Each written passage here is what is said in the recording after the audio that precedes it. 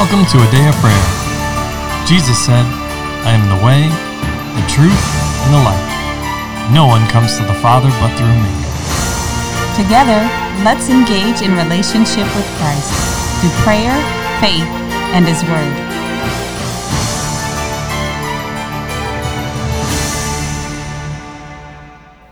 Good morning, I'm Kyla, and you're listening to A Day of Prayer's morning Bible study. We're glad you could join us. Before we get into the Word, Layla, can you open us up in prayer, please? Yes. Thank you.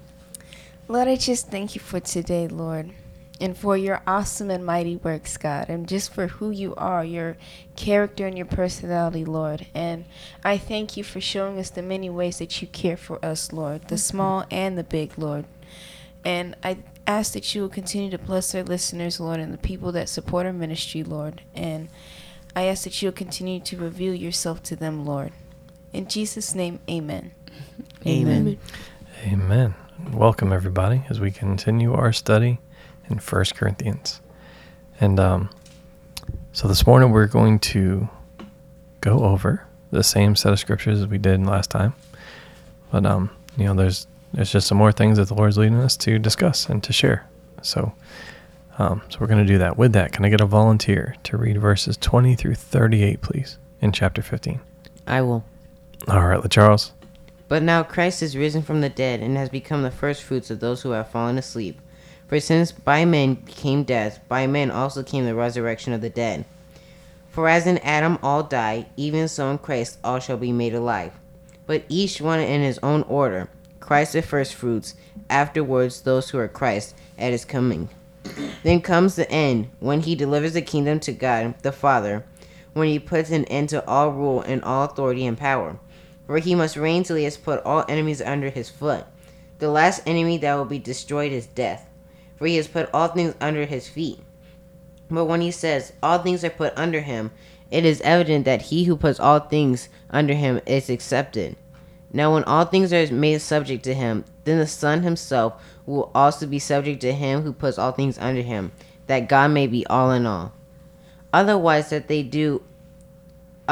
what will they do who are baptized for the dead, if the dead do not rise at all?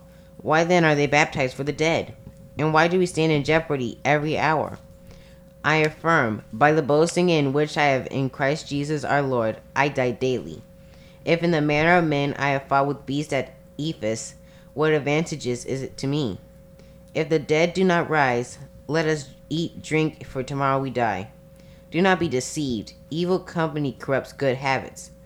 Awake to righteousness and do not sin, for some do not have the knowledge of God. I speak this to your shame. Am I supposed to go to 38? Yes, Yes. please. But someone will say, how are the dead raised again up, and with what body do they come? Foolish one, what you sow is not made alive unless it dies. What you sow, you do not sow that body that shall be, but mere grain, perhaps wheat or some other grain. But God gives it a body as he pleases, and to each seed its own body. Bless you, promise. Thank you. Well, amen. So I want to open the floor up, right, to discuss what the Holy Spirit has been speaking and ministering to you about this section of Scripture. And, of course, if you have any questions, please ask them. All right? Okay. Who'd like to begin? I will. I have a question. Okay. Why does this say that they were baptized for the dead? Was he saying like the people before they, when they were dead, they were put in water so that way they could be raised again? Or is he saying that the people who are alive were baptizing themselves for the dead? No, the Great Commission, the end of the Gospels.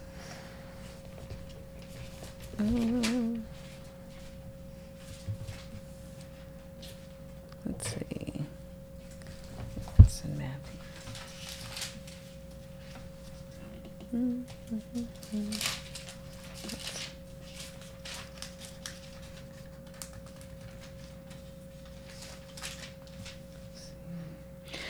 Let's look at Matthew 28. And we can look at verse 18 and read to verse 20. It says, And Jesus came and spoke to them, saying, All authority has been given to me in heaven and on earth. Go, therefore, and make disciples of all the nations, baptizing them in the name of the Father, and of the Son, and of the Holy Spirit, teaching them to observe all things that I have commanded you. And lo, I am with you always, even to the end of the age. Amen. Amen. So, that was their custom of discipleship, because that's the commission, the instruction that the Lord gave, so they would baptize in the name of the Father, the Son, and the Holy Spirit. So he was saying, if Christ is dead, why are we doing this custom? Oh, okay. And then you also Or have to this look practice, at rather. it. Exactly. And then you also have to look at it in context of verse 19, right? If in this life only we have hope in Christ, then we are of all men the most pitiable. That's being, if he is not in fact Exactly. risen. If he has not been resurrected and then ascended into heaven, right? If Yes. they're putting all their hope in Christ and they're saying, right, that he has not been resurrected, then, right, they would be the most pitiable. They would be deluded, right? And by deluded, I mean confused, right? Yes. So you would pity them. You would feel bad for them, right? Yes. So since that is not the case, right, they're not the most pitied. Does that make sense? Yes. No. Okay. Because that was my question. I was waiting to ask it because it seems what he's saying here, that people are being baptized on behalf of other people. So like in the name of Paul or the name of Well, Apollos, he that says, kind of deal? otherwise, what do people mean by being baptized on behalf of the dead? It's almost like to me like my dad died and I got baptized for him after he died. Okay. That's why I'm confused by this. Because it says they're being baptized on behalf of the dead. I think he was still saying it. And if you Right. believe Christ is dead, then why are you being baptized on the behalf of, in the name of someone who's dead, or on that behalf? I think he was still referencing Christ. It's just how it was picked up and articulated. But I don't believe Christ is dead.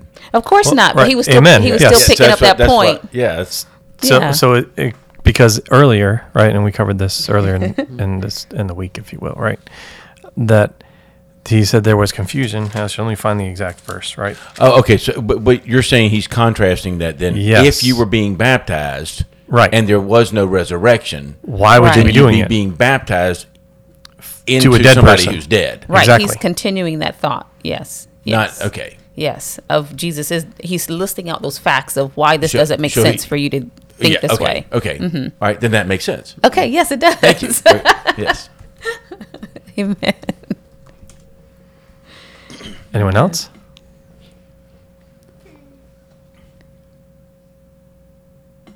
Okay, I guess I'll go. Verse 33. Do not be deceived. Evil company corrupts good manners. What I think, good habits. Okay. What I think Paul is saying here is that he's saying that there's two aspects to it. He's saying about who you're hanging out with and what you're constantly doing. Okay. I was talking about, he's saying that if you're constantly around sinful people and you have a role and you're trying to emulate what they're doing, because Jesus was around sinful people all the time, but he wasn't wicked. But Paul is saying that people who are around wicked people and trying to live life like they are. And he's saying that if you constantly do that, while you may have good intentions and habits before you went there and you hanged out with those people, they will probably be corrupted. Don't hang with them. Hung out. Yes. So we must be careful there, right? Because yes, as you were pointing out, sir, Jesus did go. He said what?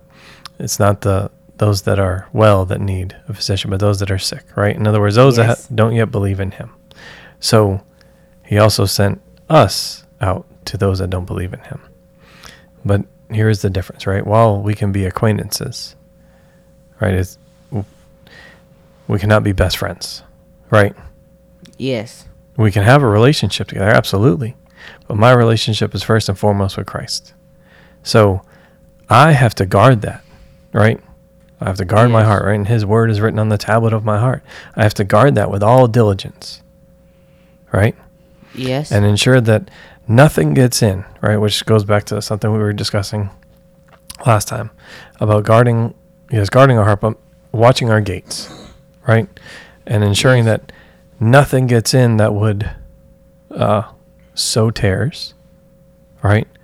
That would then choke out the word from our lives, right? Which goes back to what John was saying in 1 John, right? About there were some that were dissuaded, and then they left the faith, right? They didn't remain as a result. Does that make sense? Yes. And he's giving that warning here, and it builds off of the point that Dean brought up, right? In verse 29. And he's saying, so if there was no resurrection, right? Because let's get back to this. He's addressing an issue, and that was that there were some that questioned Christ's resurrection. Well, where did that come from? Because it sure didn't come from Paul, right? It's not what he taught. That's why he's bringing this up, and he's addressing this issue with them. He's like, I didn't teach you this. That's what he says in verse 2, the word that he preached. Exactly. This is the word that I preach, right? And this is that Christ was resurrected. Okay? So he's denoting that there's a difference. But we have to look at where it came from.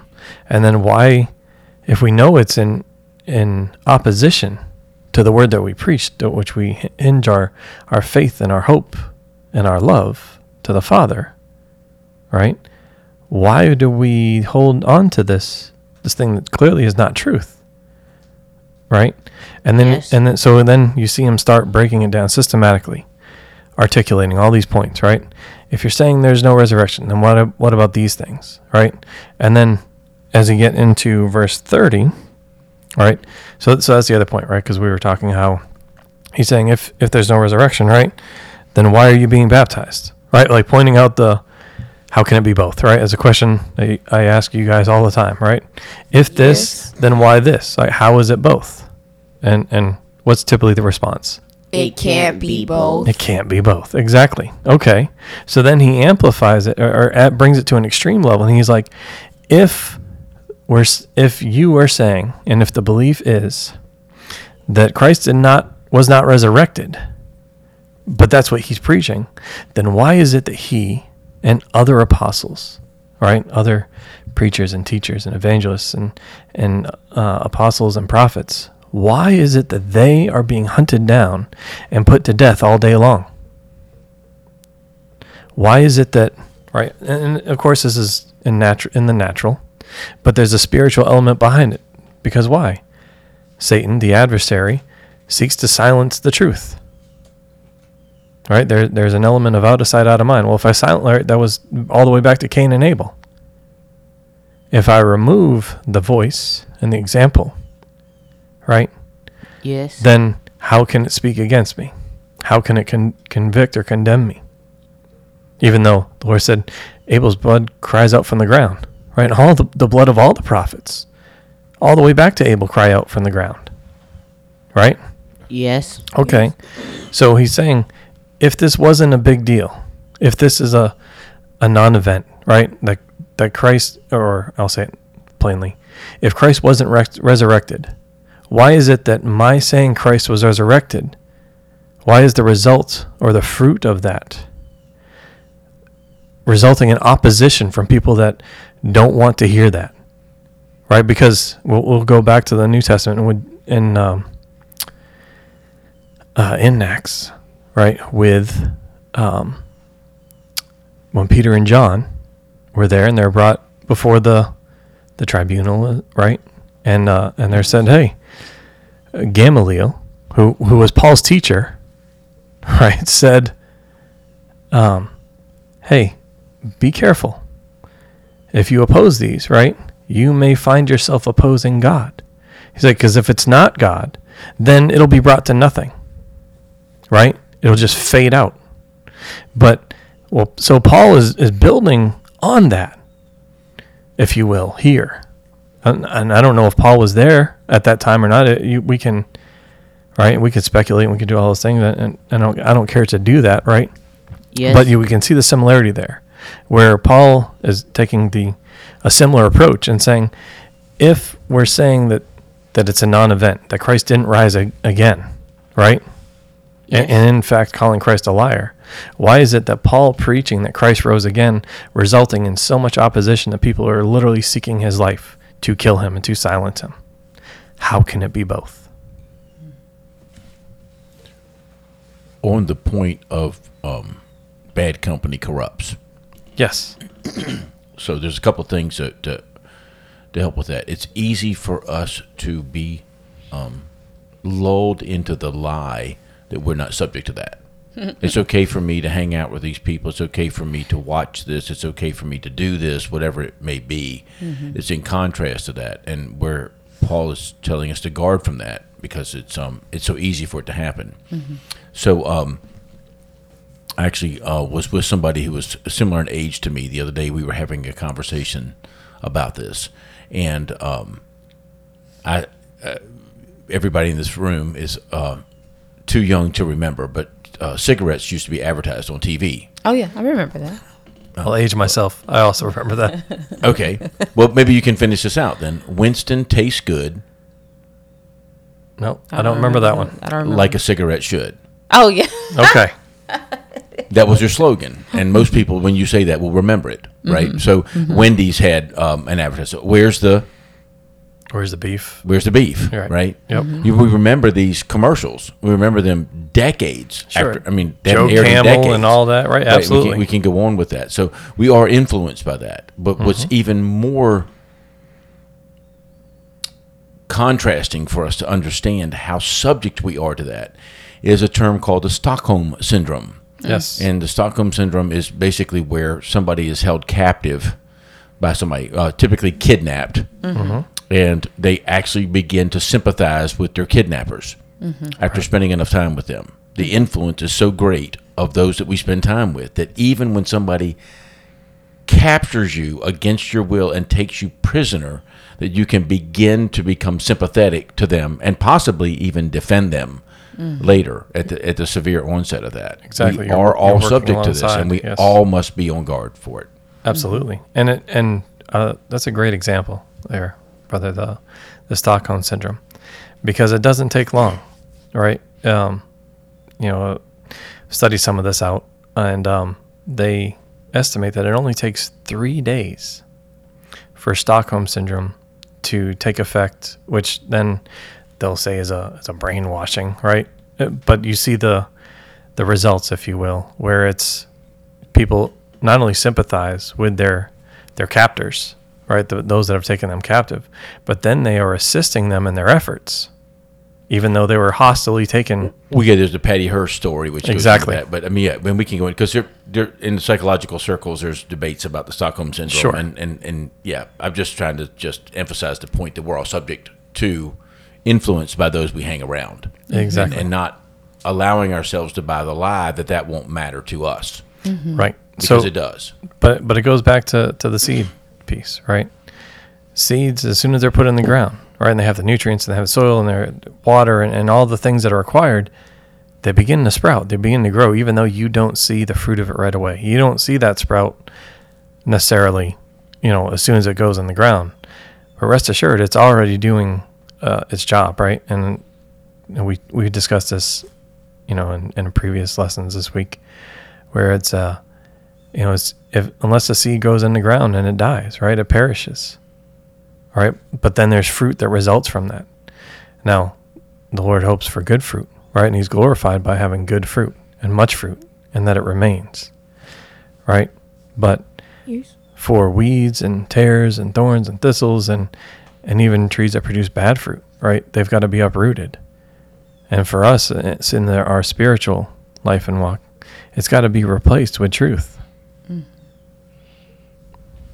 And oh, go ahead, Dean. No, I was just going to share something. It may be difficult for the listeners to pick up on this, but yesterday, my neighbor and I cut the crepe myrtle back down again. Really? So this is already. So the family was over at my house, for those of y'all listening, and we cut down a crepe myrtle tree. This is probably the 6th or 7th time I've cut this thing down as close to the ground as I can get it, and it keeps coming back. And so, yes, it did not die. And so once things do take root, it can take a long time. It's a very difficult process to get them out. And we just admonishing everybody to really maintain that guard. But yeah, just thought y'all would. Yeah, yesterday again, it was probably 4 feet high. That's wow. incredible. Yes. I knew you would have to stay on top of it. I Yes. spoke with the Lord about that before I left. I was like, Dean's going to have to stay on top of this. Yes, well, But- I need the stump grinder to take it below the surface to actually get it to rot. But it takes a lot. Yeah. Heavy equipment has to be brought in Yes. to Yes. actually destroy this. Or And, dig it up, but that's a I've lived task. in the house now for 14 years. Wow. And have yet to be able to fully eradicate this tree Wow. from my life. So take heed what seeds you allow to go into your ground. Don't let them get in the ground. But if they do make it in there, dig them up by the root ASAP. Don't let them have any time. That's right. That's right. Amen. Something I wanted to make sure that we share is we were talking about the evil company corrupts good habits. When Jesus was on his coming to the time he was going to get on the, suffer on the cross and everything, he prayed for us. He prayed for the disciples, but the prayer is also for us today, that not that God would take us out of the world, but that he would keep us while we're in the world, that we would be preserved and saved while we're here. So he already knows the world is wicked. It's evil. And he knew that the enemy would try to sow tares into the good ground, the gardens that God has planted on the inside of us. Jesus has made us his garden. God knew that. So what did he leave us knowing these facts? His word. And the knowledge of who he is and the Holy Spirit. So we need to be firmly rooted and grounded in Jesus Christ. We need to know in whom we believe, who he is, what's his name, Jesus. But we also need to know him. What are his characteristics? What are his attributes? And we need to know why we believe what we believe, because the waves are going to come. They're going to beat against the house. The enemy's going to come. He's going to try to throw weeds over your fence. He's going to try to bring people to bombard you and get you to come off your stance for Jesus Christ. So we have to be firmly planted on the truth and the fact of who God is. And Jesus is the only way, the only truth, and the only life. He is the way, the truth, and the life. Singular in that. There's not a co-savior. There's nothing else. There's nobody but him. And we know he is God the Father, God the Son, and the Holy Spirit. But Paul in this section is reaffirming and reestablishing the truth of who God is so that they have a foundation. So when the enemy rises up in whatever capacity that is, whatever method he's using at the time, you are not moved. I am not swayed. The Corinthians would not be movable, but would instead be immovable. Okay, on another note. Yes. Continue. I Please, want to Sonny. talk about verses 24, 25, 26, and 27. Because it's kind of an interjection in the middle of what he's talking about, and it's prophetic. Some of your Bibles, if you have a written Bible, you might see little stars next to it. Those stars usually mean that it's prophetic. If the star is filled in, it means it is fulfilled. It's already happened. Jesus has completed that. If it's not, it means that it's something that is yet to come. And we are believers, and our job is always to be watching for the things of Jesus Christ. We're watching for him to hasten the coming of the Lord, to be aware of what his plans are so we can cooperate with him. And so when you look at this, it's very profound. It seems like it's a small thing, but it's so huge. It answers the question of, what are we doing here? What's going on? What is God doing throughout time? Why is he taking all this time? Why did he make the garden and Adam and Eve? And then he knew Satan was there. And then all this journey that we're taking, why are these things happening? It's answered for us right here. And what was Jesus's purpose for coming in the way that he did? Verse 24 says, then comes the end, when he, that's Jesus, delivers the kingdom to God the Father, when he puts an end to all rule and all authority and power. For he must reign until he has put all enemies under his feet. The last enemy that will be destroyed is death, for he has put all things under his feet. But when he says all things are put under him, it is evident that he who put all things under himself is accepted. So, do we remember in the very beginning, when Satan said, I'm going to ascend, et cetera, and Yes. he attempted to overthrow God, and he was cast out, but he drew a third of the angels with him. So in that, we have been working, and we know by Revelation, the book of Revelation in particular, that Satan and everyone that cooperates with him will be thrown into the lake of fire and finished up, and we're going to go into a clean and purified heaven. That's what he's referring to here. The purification process that we are going through, the choosing ground that we are in to make our choice and our stance for Jesus Christ, or not for some. And it also gives us a clue into what our eternal state will be. If you remember back to the Gospels, where the Sadducees who say there is no resurrection asked Jesus a question about a woman that had been married to multiple brothers and whose wife is she going to be? And Jesus said, you misunderstand. You don't understand the power or the word of God. You don't understand what any of this actually means, because in heaven, we're neither married or given in marriage. It doesn't mean that somehow we are less than what we are today. We're actually more and purified and cleansed without spot or wrinkle, that bride that we're talking about, right? Which is both the people and the place. He said, you're not married or given in married like the angels. So when he talks about we are brothers and sisters in Christ, that's the state that we're going to return to in the end. But in the natural, there's different authorities that are set up. We have husband and wife. We have mother and father to parents. We have older siblings to younger siblings. We have police officers, judges, the fivefold ministry gifts, the apostles, prophets, pastors, evangelists, and teachers. We have all of those things. And then put together 1 Corinthians chapter 13. Everything else is going to be done away with. All prophecy will fail. It will cease, et cetera, et cetera. Tongues will cease. But these remain: faith, hope, and love. So when we come to the end of all things and he puts away every authority, that's also the authority that was turned over when Adam yielded to Satan in the garden.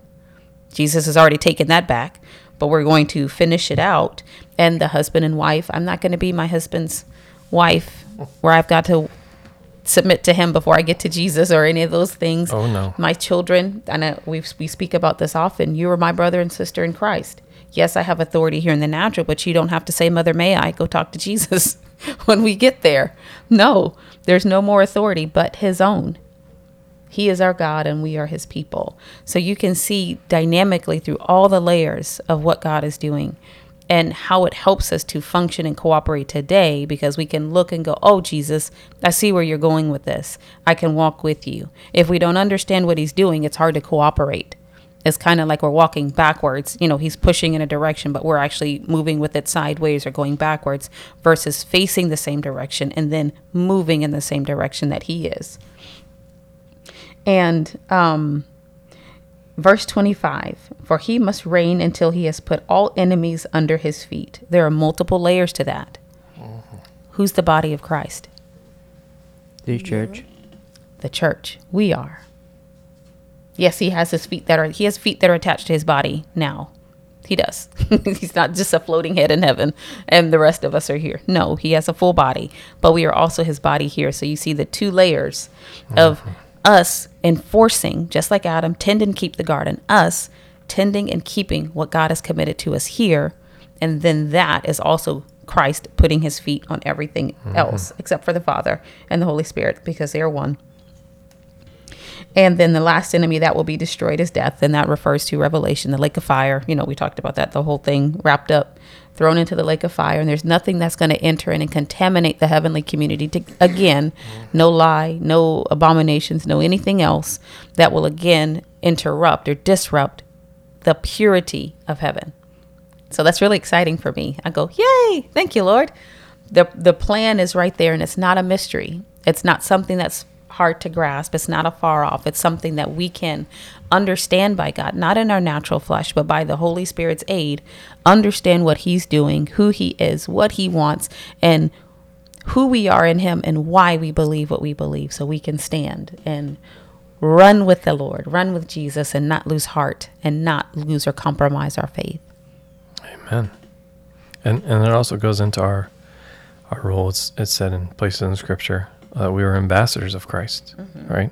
Ambassadors go before the king, the ruler, the president, the prime, whoever, right? Whatever the title is, right? And they, well, you can say occupy the land, but they enforce the rules and the structure that has been set in place by the person that they are in submission to. And for us as believers, as Christians, as followers of Christ, we should be submitted to Christ and enforcing, as you pointed out, honey, his rules, his ways, by the authority that he's given us as his believers, as citizens of heaven. Occupy until he comes. Do his business Exactly. until he returns.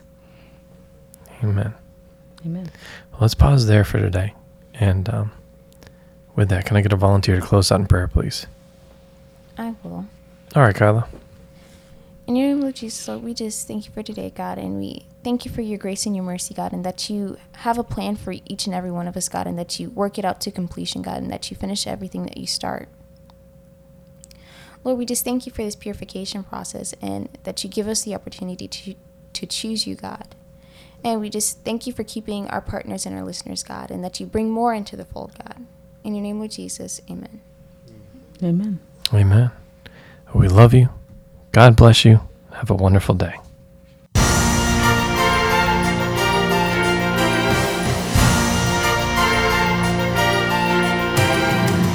Thank you for listening to A Day of Prayer.